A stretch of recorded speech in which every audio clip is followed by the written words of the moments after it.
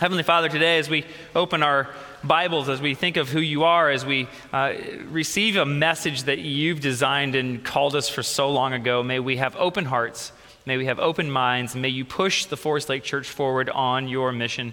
In Jesus' name, amen. I grew up in the corner of East Tennessee, right up in the corner of it. I've talked to you about this before. It's the farmland of Tennessee. Everything slows way down. Even the language slows way down. Let me tell you what, there's tractors on the roads. You got to watch out. It's just beautiful country up there, and it's a wonderful place to live and grow up. And I got the opportunity to work on a farm. One of the church members in the Greenville church was a nurse anesthetist, and he had a farm. He had Morgan horses, and he had beefalo cattle, and he had guinea fowl, and he had chickens, and he had goats. He had all sorts of animals, and it was my job to work at his farm. He would hire young bucks like me, 7th, 8th graders, 9th graders, to come and work for him and to learn the value of work and have a good work ethic. And I did all sorts of stuff. Anything that happens on a farm, I've done it. I've built barns, I've fixed fences, I've collected chicken eggs, you name it, I've done it. But the worst job on a farm is not mucking out the stalls. I've done that many, many times, too many times. The worst job happens in the middle of the summer. It's 110 degrees outside, and the hay out in the field gets cut, and then it gets baled into square bales of hay. You know, they're about 3 foot long and 18 inches wide and 18 inches tall, and when that grass is wet, those bales are well over 100 pounds. And Jim, the nurse anesthetist, he said, "All right, Matt, you're going to experience something today." And he got 4 or 5 other guys, and he said, "It's time to collect the hay, put it on the trailer, and take it to the barn." So we all gathered around. We got his red Chevy pickup truck hitched up with the 5th wheel flatbed trailer, and we took it down to the field. Now, the day before, someone had cut and baled the hay, and so there was neat rows of hay bales every 20 feet or so, and he lined that truck up. Somebody, it was never me, the lucky one, got to drive the truck while everyone else was working. And they got in there and they started driving down the middle of the row, and you'd grab a bale and you'd bump it up onto the trailer. Now that first tier was easy because it was only about chest high, and you could just kind of pop the bale up there. And the next row was harder. Jim liked to go 5 tiers high with this hay. So that top tier, I was 150 pounds soaking wet at this point. That top tier, to get that hay bale up there, you got to get your leg behind it and pop that thing up so that the guy on top can grab it and pull it up there. And at the end of the day, your arms are all chewed up from the straw poking into your skin. You got rashes, you're sweaty, it's miserable. And the only good thing about this job was that at the end of the day, you could go swimming in his cold swimming pool. Now, every year something happened. He told the same story over and over again.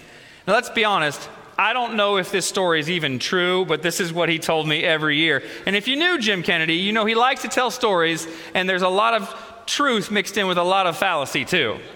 So here's the story.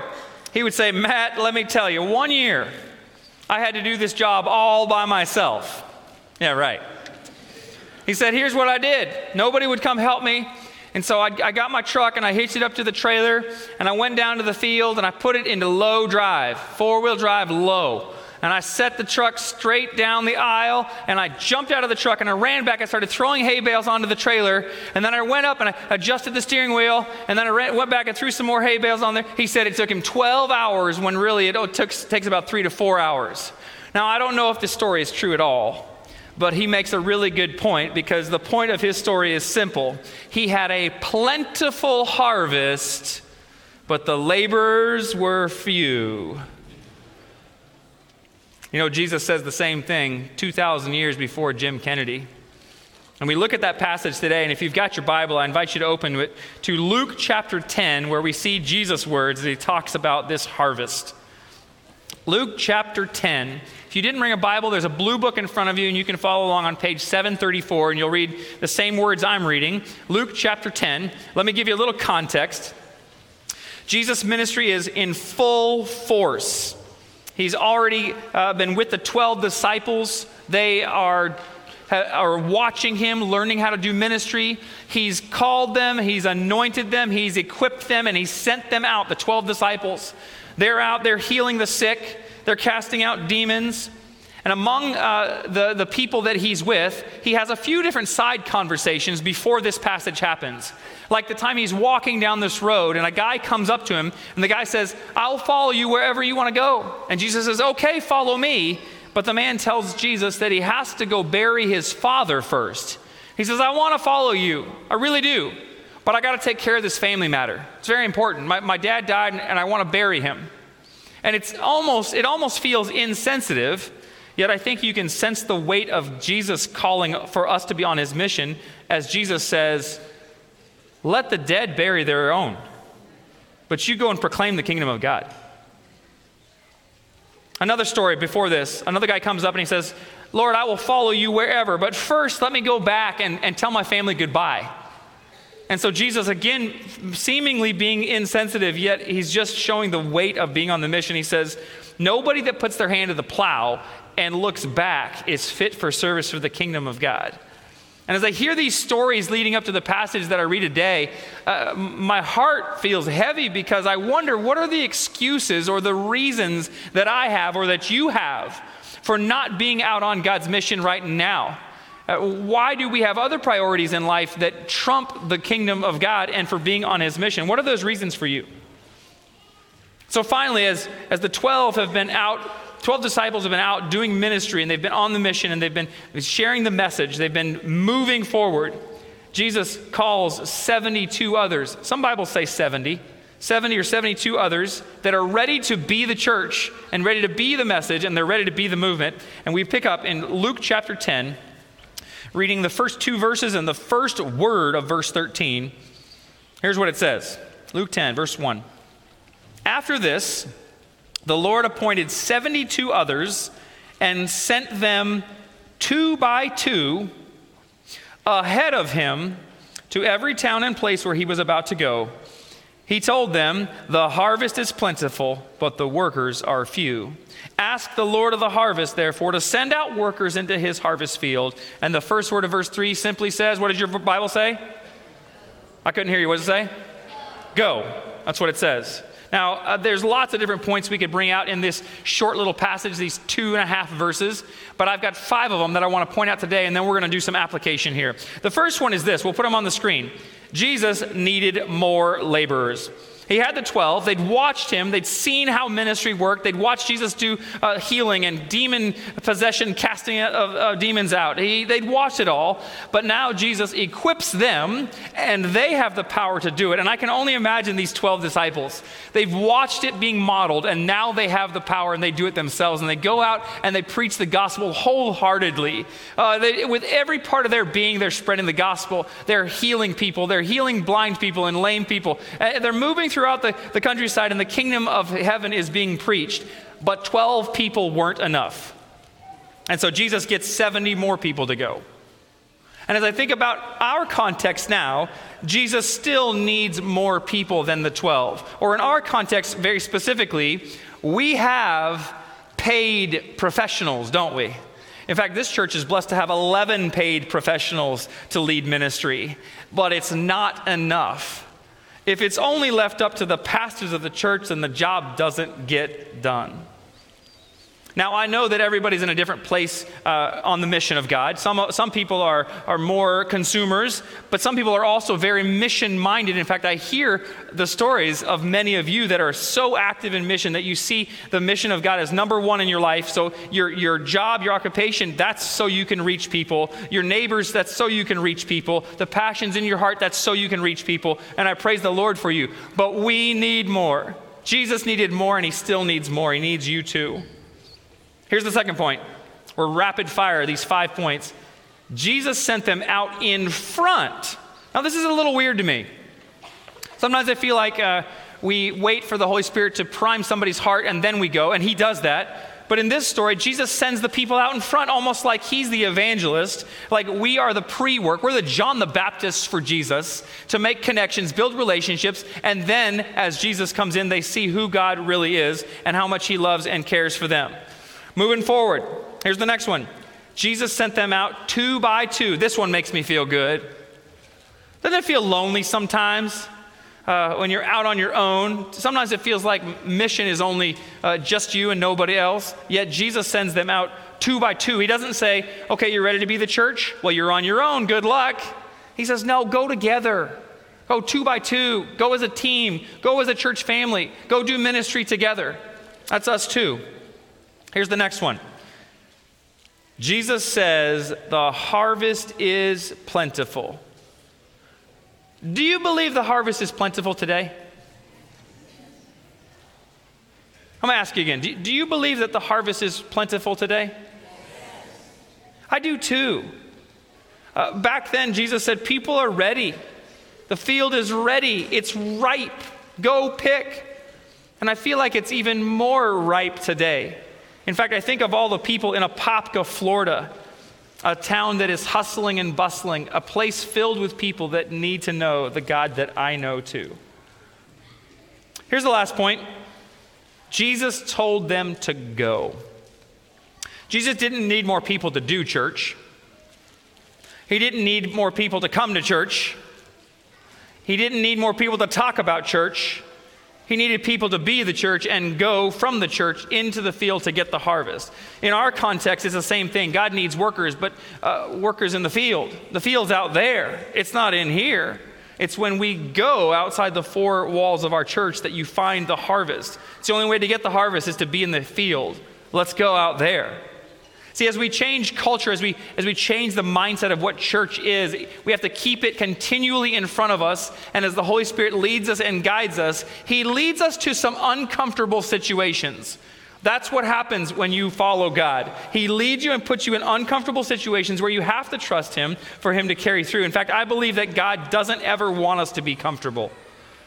He wants us to be on the move and to be active and growing. He wants us to be uncomfortable to the place where we have to trust that He's in control. See, for years, God's been pushing me to be more uncomfortable. I'm not afraid to talk to people. But He sure has pushed me to be more and more uncomfortable in life. Given me opportunities, given me situations where I have to do something that is uncomfortable. Several years ago, I was driving on a Sabbath afternoon with Jen and the boys, driving in our minivan, and it was a blazing hot summer day, just miserable outside. And as we were driving along, we saw a homeless man just on the sidewalk. We'd seen him many times. It doesn't matter how hot it gets, this guy wears a leather army bomber jacket and a full backpack on his back. That sounds miserable. That's what he always wears. But as we drove by him, we looked and we saw his feet, and we could see his toes poking out the end of his shoes. And as we drove by, the whole family knew what we had to do. We had to get that guy some new shoes. And so we pulled over into the parking lot. I think it was in a parking lot of a Floor & Decor. And we saw him walking. He was moving. He was walking up the street and he was turning the corner. And so we went through the parking lot trying to catch up to him. We ended up in the parking lot of a Burger King. And I jumped out of the car like a wild man. And I raced up this grassy hill to where there's a guardrail and the sidewalk is on the other side. And so I'm standing in knee-high grass on a slope. And this guy walks up and I say, "Hey, fella." It's just a weird situation, right? Here I am thinking I'm going to help this guy. I'm going to bless him. Might even take a selfie with him and post it on Facebook so everyone knows I'm a great guy. Isn't that what we do, though? So he walks up and I say, "Hey, man, I can see your toes poking out of your shoes. Can I get you some new shoes?" And he says, "No, I've got new shoes. They're attached to my backpack." And he turns his backpack. There's a brand new pair of shoes on his backpack. I'm wondering, why doesn't he have them on his feet? So I say, "Are they the right size? Do they fit you?" And he says, "Yeah, they're fine. It's just an awkward, uncomfortable situation, right?" So I can't help him in the shoe department. So I say, "Hey, man, like, are you hungry? Can we go to Burger King and I'll buy you a meal?" And he says, "No, man, I'm full. It's uncomfortable. It's awkward. Why is God allowing me to experience this?" And I wonder if He puts us in some uncomfortable situations to get us out of our comfort zone so that we can rely more and more on God. I totally believe that the devil has done his best work to make the church feel comfortable, where we have an inward-focused gaze so that it becomes weird and awkward when we go out and be the church and connect with others. And I believe that churches have to get uncomfortable in order to understand the calling of being a disciple, to be outward-focused and to be the church. Many years ago, I went on vacation to Jax Beach, Florida.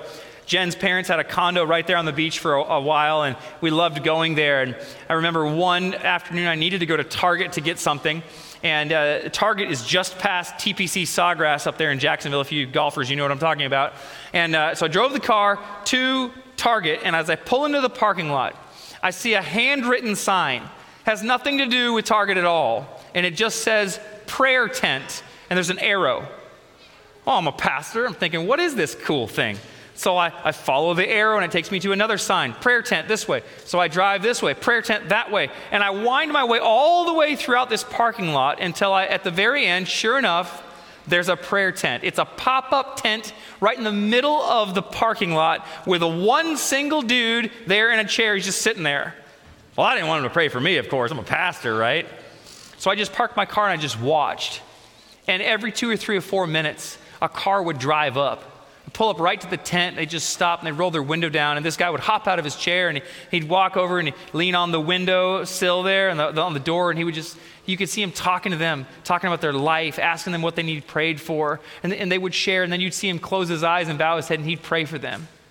And then they'd drive off, and 2 or 3 minutes later, somebody else would pull up. They might park and get out, and they'd walk over to him. And there for hours he would stay praying for people. Can you imagine the uncomfortable conversations he had?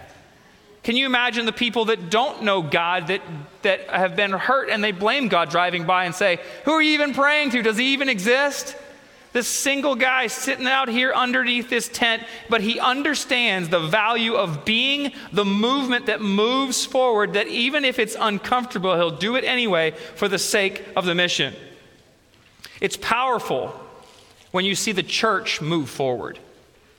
There's power when the church focuses on being the church. And when the church leaves the building, it becomes an unstoppable force for the kingdom. I want to give you a personal example of a church on the move, and then I want to give you an opportunity to be the church today. About 10 years ago, I got to pastor the Buford Family Seventh-day Adventist Church. It was a really cool church. It started out with 58 church members. I was their first pastor. It was a lay-led church, and the church grew like wildfire, and they knew their calling to be part of the movement, moving the message, moving the mission forward. And we did all sorts of community service and connecting with people, but one Sabbath, we decided to do this. I think it's a pretty cool outreach opportunity. And so I had 50 t-shirts made, 50 t-shirts, black t-shirts, and it had incorrect grammar on the front of it. Somebody showed me after I had them all printed, and it simply said in big white letters, "Can I pray for you?"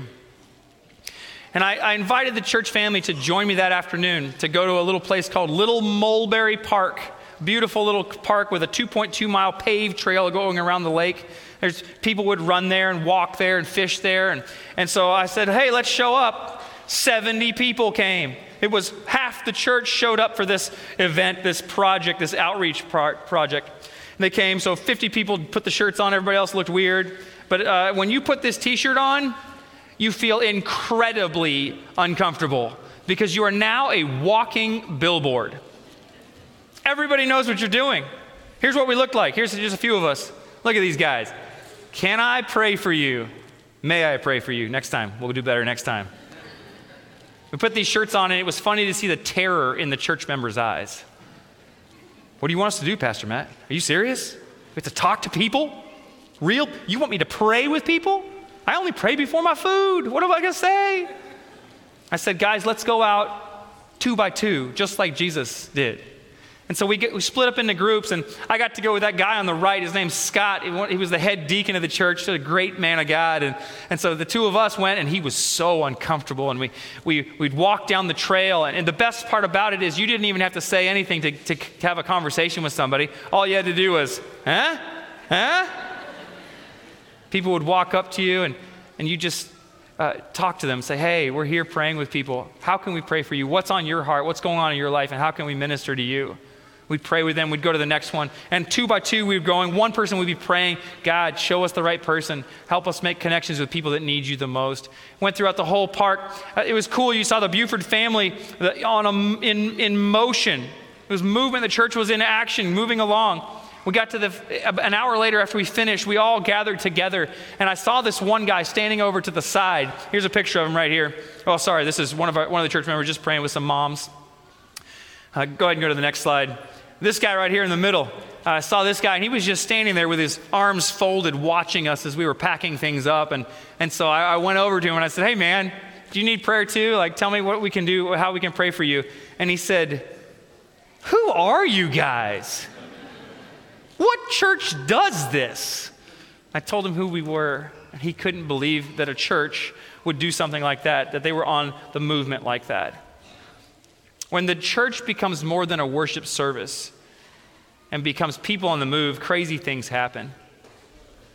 And when God's power and the movement of his people combine, it becomes unstoppable. And so today I've got something for you. Tracy Holland knows this because she saw me yesterday. I've got something to help push our church forward on the movement. Yesterday, Jen and I went to Costco and we picked up 500 of Costco's best roses. They're beautiful, all sorts of different colors. It worked out very well for me because Jen went with me. We got one of those flatbed carts, you know, the ones where the moms go and they buy like a year's worth of toilet paper. Some of you are here this morning. You know exactly who you are.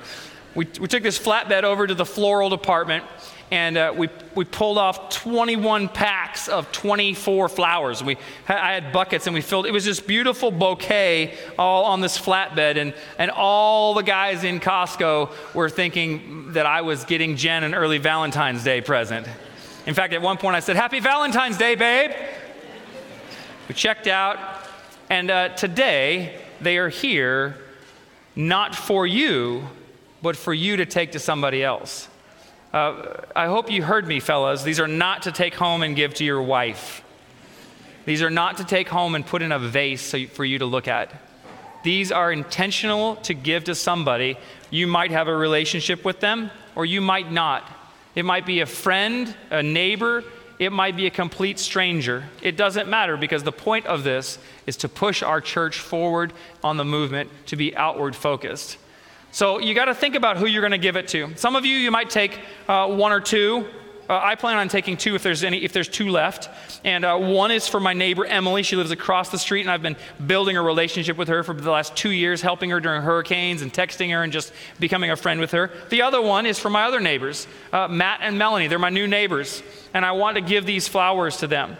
But you might take 2 or 3. You might take 10. I don't know. Some of you might go down to Cranes Roost Park and walk around this afternoon and just give these to people. I even made it easier for you. You don't even have to have a huge conversation. There's a little card out there and some twine. You'll want to just take the stuff and do it later. But the little card just says, "Just showing God's love with people we love, Forest Lake Church." Tie it around a rose. Just hand it to somebody. Just say, "Hey, God loves you. I wanted to give this to you. Here you go." That's all you got to do. Whatever comfort level you have, make it uncomfortable so that you can do something and be on the movement. You might be nervous about doing something like this, but I want to give you some courage. And it's right here as Jesus sends out the 70. Because they come back after they've been on his mission. And when they come back, here's what they say. Verse 17 says this: "The 72 returned with joy," not discomfort, not nervous anxiety. They returned with joy, and they said, "Lord, even the demons submit to us in your name." When the church is on the move with the Holy Spirit next to you, it becomes unstoppable. And as we today do something, whatever that looks like in your context, I believe God's going to do something powerful for you too. I want to leave you with just these encouraging quotes from one of my favorite books of all time. It's the book Evangelism. Ellen White writes these words. Here they are on the screen for you. She says, "House to house labor, searching for souls, hunting for the lost sheep is the most essential work that can be done." Most essential work. She says, house to house labor is the work that will make the preaching of the word a success. And then the last one, go ahead and go 2 forward. One more. She says this: "God will guide them to the homes of those who need and desire the truth. And as the servants of God engage in the work of seeking for the lost sheep, their spiritual faculties are awakened and energized." Today, as you go out, may you sense the Holy Spirit going with you. Let's be the church. Let me pray for you. Heavenly Father, this afternoon, as we move forward on your mission, may you make divine conversations happen and divine appointments be set so that we can connect with people, the ones that need you the most. May today be the starting point of something powerful. May the Forest Lake Church continue to be the church. God, we love you and we can't wait to see you. In Jesus' name, amen.